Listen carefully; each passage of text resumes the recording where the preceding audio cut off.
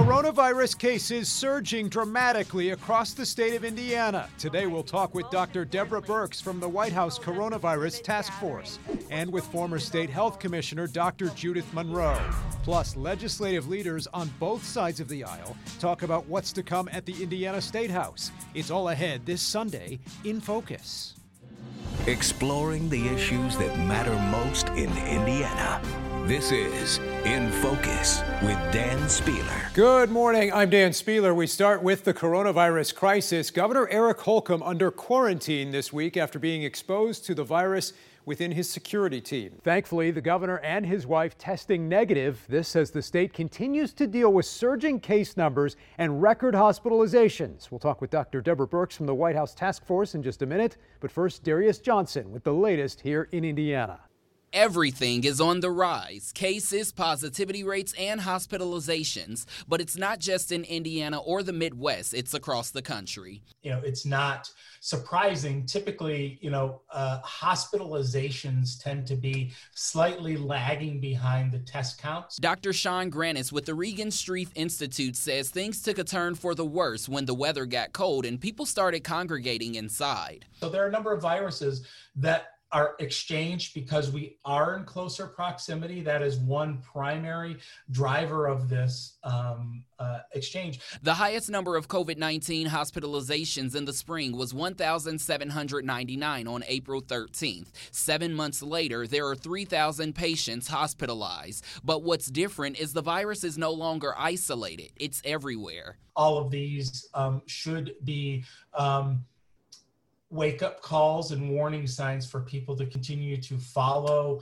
safety precautions. What concerns me the most is this will be the first time sort of in this pandemic where we have kind of back-to-back events where people are very used to getting together as family. Hosting smaller Thanksgiving and Christmas gatherings are simple steps we can all take to mitigate the virus. We've got some critical time coming up that we have to be really vigilant and careful and do everything we can so that next year we're all here. Reporting in Indianapolis, I'm Darius Johnson. All right, Darius, thank you.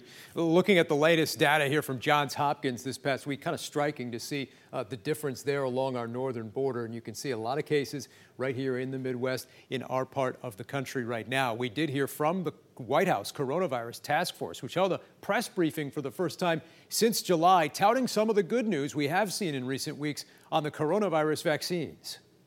Literally, the day after one of these vaccines is approved, we'll be shipping vaccines to the American people, and within a day after that, we'll be seeing those vaccines injected into Americans, with a particular focus on those most vulnerable and those that are providing health care to the American people. This week, I also had the chance to speak one-on-one with Dr. Deborah Birx from the White House Task Force. There is that bright light at the end of the tunnel, but we need to get there together with as many Americans saved from this virus as possible. Are you among those who believes that the Biden transition team should be brought into the conversation on the pandemic to ensure a smooth transition on the fight against COVID? And if asked, would you hope to continue serving in a similar role when the new administration takes office? Well, I think your first point to really understand that, I know the press for months has been talking about the governor's reports being secret. They were never secret. They went to governors and health officials in every single state, analyzing the data, ensuring that we were both seeing the same thing at the hospital level, at the county level, to really understand the information and then provide really a summary, which we do, and recommendations. I think it's very important that the transition teams get to see the data analysis so that there's a shared understanding of what's happening across the country, county by county, hospital by hospital, so that there's an understanding of why we've taken the strategy that we have in relationship to the states and how each state is doing and how important it is to have that really granular data. And I think that time will come and that transparency will be complete, because we are very transparent with the governors and the state officials of everything that we know. We're not hiding the ball in any way. And I think you saw in the task force, the open briefing. Now, I've been a civil servant for 40 years in every administration since Ronald Reagan, and that's really up to the incoming administration deciding whether I can be helpful to them or not. Certainly my long history of service, I would not leave in the middle of a crisis if it was felt that I was needed. Finally, I want to ask about Indiana specifically. Just about all the states bordering Indiana have taken aggressive new actions in recent days with new restrictions. Our state has not gone to that same extent yet. Does more need to be done in that regard at the state by state level and here in Indiana specifically? Well, you can see your numbers. And you can see that what we are talking about in Indiana and Indianapolis in particular experienced a summer surge that was very clear. But I want to make it just absolutely clear to the people of Indiana. What's happening this fall is the spread is more rapid. The rate of rise of cases is higher. The number of counties that are engaged in this rapid spread is equal, if not greater, than the summer. And the length that we've been in this degree of spread is longer than the summer. And so this is the moment to really do additional mitigation. There are things that the state can do to mitigate this virus, but there's also critical things that each of us can do. And all of us should be wearing a mask. We know it protects us. We know it protects others. We all should be physical distancing, but absolutely critical is we cannot have indoor gatherings with individuals that you don't know their viral status. And by looking at them, you cannot tell if they're infected or not. And to remind everyone in Indiana, we have done great improving therapeutics. And at one time, 30% of individuals over 70 that got infected succumbed to this illness. Now it's down to 10%, but no one wants to be that 10%. And so if you have people in your family with comorbidities or you have people over 70, this is the moment to protect them and to ensure that we all make it to next year together. Dr. Deborah Birx with the White House Coronavirus Task Force, we thank you for your time. Have a safe and happy Thanksgiving. We appreciate it. Thank you. Safe. We'll be happy next year. All right. Now, this week, I also spoke with former Indiana State Health Commissioner Dr. Judy Monroe. I know in Indiana, the hospitals are pretty overwhelmed right now, and we really have to think about the hospital staff, particularly. You don't want to overrun your hospitals. And so there might be a need for more aggressive. I applaud the governor. He's really modeling. I know he's in quarantine right now, and, he has had the mask mandate. And so that's all really, really positive. All right, more of our interview with Dr. Monroe next week. Meantime, at the State House, lawmakers were back at work Tuesday for Organization Day with some controversy already over the issue of masks at the State House and a proposal to put an end to the governor's emergency health declaration. Kayla Sullivan has more. The only two unmasked lawmakers at the State House on Organization Day are also pushing to end Indiana's public health emergency. Republican State Representatives Curt Nisely and John Jacob did not want to comment on either matter. House Speaker Todd Huston says there needs to be a discussion about the emergency order. I think that there's a proper role for legislative input. I think,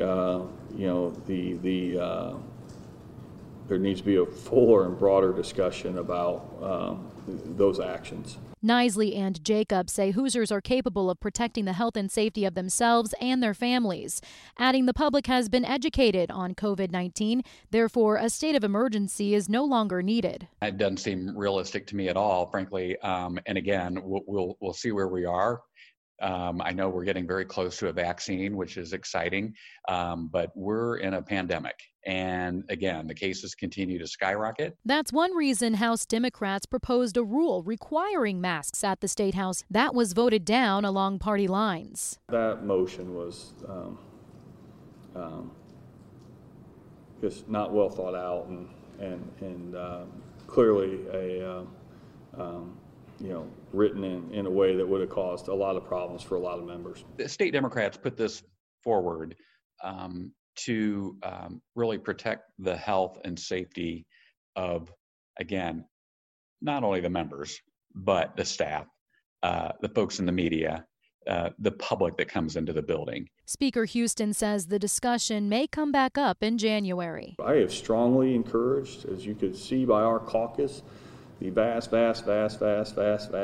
majority of our caucus did wear masks. From the Indiana State House, I'm Kayla Sullivan.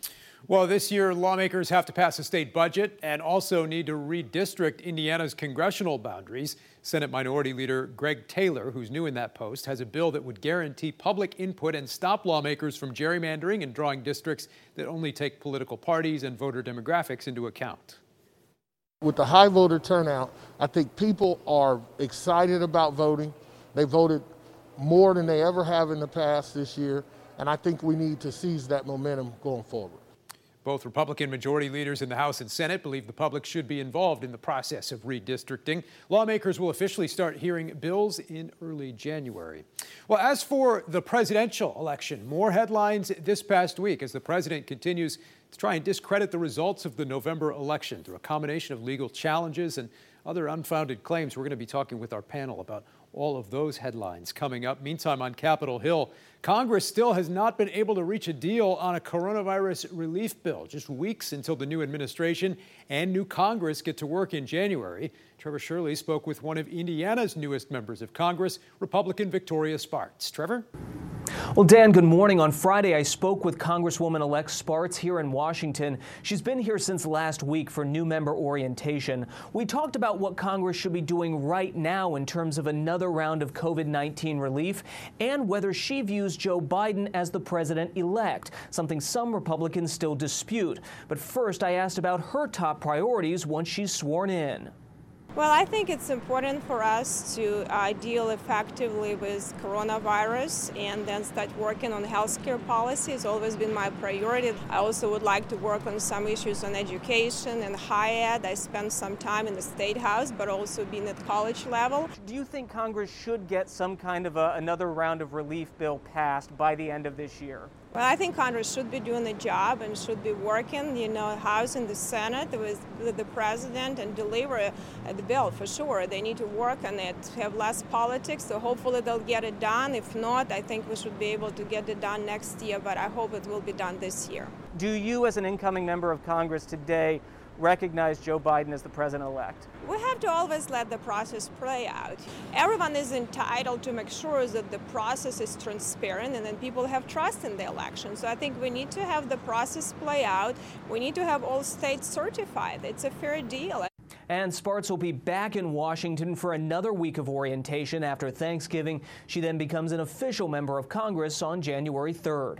Reporting in Washington, I'm Trevor Shirley for In Focus. All right, Trevor, thanks. Coming up next this Sunday in Focus, we'll hear from Senator Mike Braun on that topic of the presidential election. And later, we'll talk about the potential impact of the entire NCAA tournament possibly coming here to the Circle City. Stick around.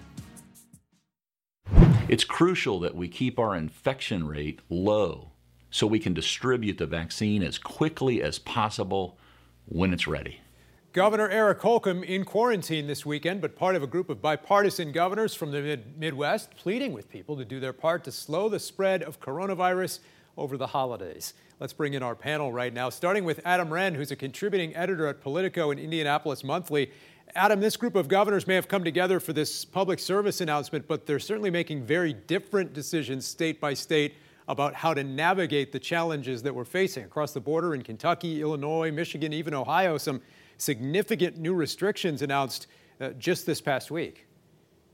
That's right. We've seen Governor Holcomb really put the onus on local governments, which is sort of the Republican philosophy writ large. And, whether or not that'll work is still to be determined. But to Governor Holcomb's credit, he did kind of put his thumb on the scale earlier than many Republican governors in places like North Dakota, for example, and asked for a mask mandate in July. And so you've got, countless number of lives saved in that decision. And so, hopefully we're able to kind of move forward as a state and really wrap our arms around this virus. And certainly they've had a lot of issues there in North Dakota and South Dakota. Let's turn to Alexandra Hudson now, who's a contributor with Young Voices. You've written a lot about the need for unity in the country after this contentious election year, but all of this has really gone beyond politics, too, in a way, in terms of how Americans have approached this pandemic. We're very divided in some ways. We're incredibly divided, Dan. The presidential election, the pandemic, it just seems like insult to injury. And this is a time where we need more than ever to focus on what we can control, focus on the people in our lives who matter, and focus on loving them. And for friends and family that feel lost and disappointed and during this time, we need to support them. And maybe sometimes that even means maybe not talking about politics, not talking about the pandemic. I have some people in my life that we just can't talk about those things, and that's okay, because there are more important things to talk about. And we need to not debate strangers online. No one's ever changed their mind on Twitter. Right. And so this is a time where we need to build community, where we can focus on affecting the things within our control. Yeah. Robin Winston is the former state party chair for the Indiana Democrats. Robin, what do you make of the political conversation here in Indiana, at the State House especially this week, on the issue of COVID-19 when it comes to some of the practical realities of how you govern in the midst of this health crisis? Well, I think Speaker Houston made a definitive statement when he pointed out that most, if not all, of the members of his caucus were adhering to a mask mandate and were following that protocol.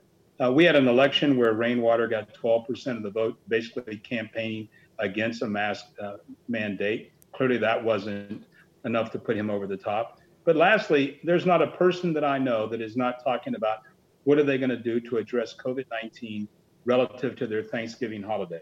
I think that's what matters the most, is people are making their own kitchen table decisions about this issue. Maybe a lot of Zoom calls with family members, with relatives just like this. Let's turn to former GOP lawmaker Mike Murphy. You served in the General Assembly. What do you make of the events of this past week there at the State House? I think generally reporters don't have much to talk about on Organization Day because it's photo day. The most important story of Organization Day was Senator Greg Taylor being named the first ever African-American caucus leader in the state of Indiana. That is huge news. He's a great guy. By the way, I'd like to wish Governor Holcomb and Janet the best in bearing up under the quarantine. Maybe that means they have more time to watch In Focus this Sunday. Well, there you go. In Focus, a little Netflix, whatever the case may be there on TV, right? The Colts this Sunday, wishing them the best, obviously. Let's talk about the presidential election right now. Quite a week as the president's team continues to try and cast doubt on the election results. Their legal efforts and attempts to find evidence of widespread fraud have been largely unsuccessful and highly controversial. This week, the president fired the man in charge of cybersecurity for the 2020 elections, a move that was criticized by lawmakers on both sides. Though we've not heard much pushback from Indiana's two Republican senators. This week, Senator Mike Braun wouldn't respond directly to Chris Krebs' firing, but says unifying the country will depend on secure election results, in his view. I don't think that's possible until you overturn every stone out there, because I think it should be in the best interest of all Americans to make sure there aren't any irregularities in a process that's so sacred to all of us. Krebs' replacement has not been announced. Adam, your reaction here to the Republican reaction, particularly, I guess, the lack of reaction so far from our two senators. Yeah, whether you're a Republican or a Democrat, this isn't really a partisan Rorschach test. You should really be ashamed of Senators Todd Young and Mike Braun and anybody else in the GOP delegation in Indiana for their failure to stand up for democratic norms, for their failure to stand up for free and fair elections. Their silence speaks multitudes in this situation. Really, they've beclowned themselves this week by not speaking out against people like former New York City Mayor Rudy Giuliani's sort of sophomoric effort to push back against elections. I think, the former Colts quarterback, Curtis Painter, was more successful in his season as the backup quarterback for the Colts than Donald Trump's legal team has been. I think they're like 1 for 27 right now in their legal challenges. So it's really a shame that they haven't grown spines and stood up for democracy. I was not expecting a Curtis Painter reference on the program today. Jim Banks did author an op-ed this week, Mike. He's now the new chair of the Republican Study Committee. He wrote about the political dynamic for Republicans in the post-Trump era, perhaps going further than most to acknowledge that reality in Washington, D.C. than some of his colleagues. Well, first of all, I want to congratulate Jim Banks on becoming chairman of the Republican Study Committee. He has a great future. And you're right. He is speaking now of Donald Trump in print in the past tense, which is good. Kay Granger, a significant Republican congresswoman from Texas, the ranking member of the Appropriations Committee in the House, is saying it's time to move on. It's time to move on. And then, of course, we had Mitt Romney coming out this week with a pretty strong statement along those same lines. So I think Republicans are slowly going to come to the realization that it is time to move on. And I really don't begrudge Braun and Young their statements. They're just being careful and they're looking at their base. Robin, I want to get your thoughts to everything we've seen this week in Washington with the aftermath of this presidential election as we continue here on our podcast. It's amazing, Dan. There are 100 members elected to the United States Senate, and I've never heard the word voter fraud, election fraud from any of their mouths, and they all were elected. It wasn't until Donald Trump decided to make that part of his argument on why he was defeated by almost 7 million votes that this became the way of the world. Now, the flip side is that I don't think there is a post-Trump era. I think that Donald Trump is going to define the Republican Party for at least another 3 to 4 years, simply because he won't definitively say that he's not going to run for president in 24. As long as that sword is out there hanging over the necks of potential candidates, I think they're going to be very, very skeptical about leading out and being critical of Donald Trump. Well, and to add some context in there, Adam, Congressman Banks did in fact write of this era of Trumpism in the post-Trump era. So he's acknowledging there that perhaps Trump as a candidate, as a president, his time may be over for now, but a lot of the legacies that he brought to the Republican Party may remain. That's right. I think Congressman Banks gets one thing right, and that's that the era of Trumpism isn't over. And I think he gets a major thing wrong, which is he says that voters loved Trump's policies, but didn't, even if they didn't like Trump himself. I think it's exactly the opposite. I think there's a cult of Trumpism, and they would follow him wherever he went, regardless of where his policies were. So, I think Jim Banks is probably the best indicator that we have that the era of Trump isn't over, but I think he sort of makes an incorrect diagnosis about why that is.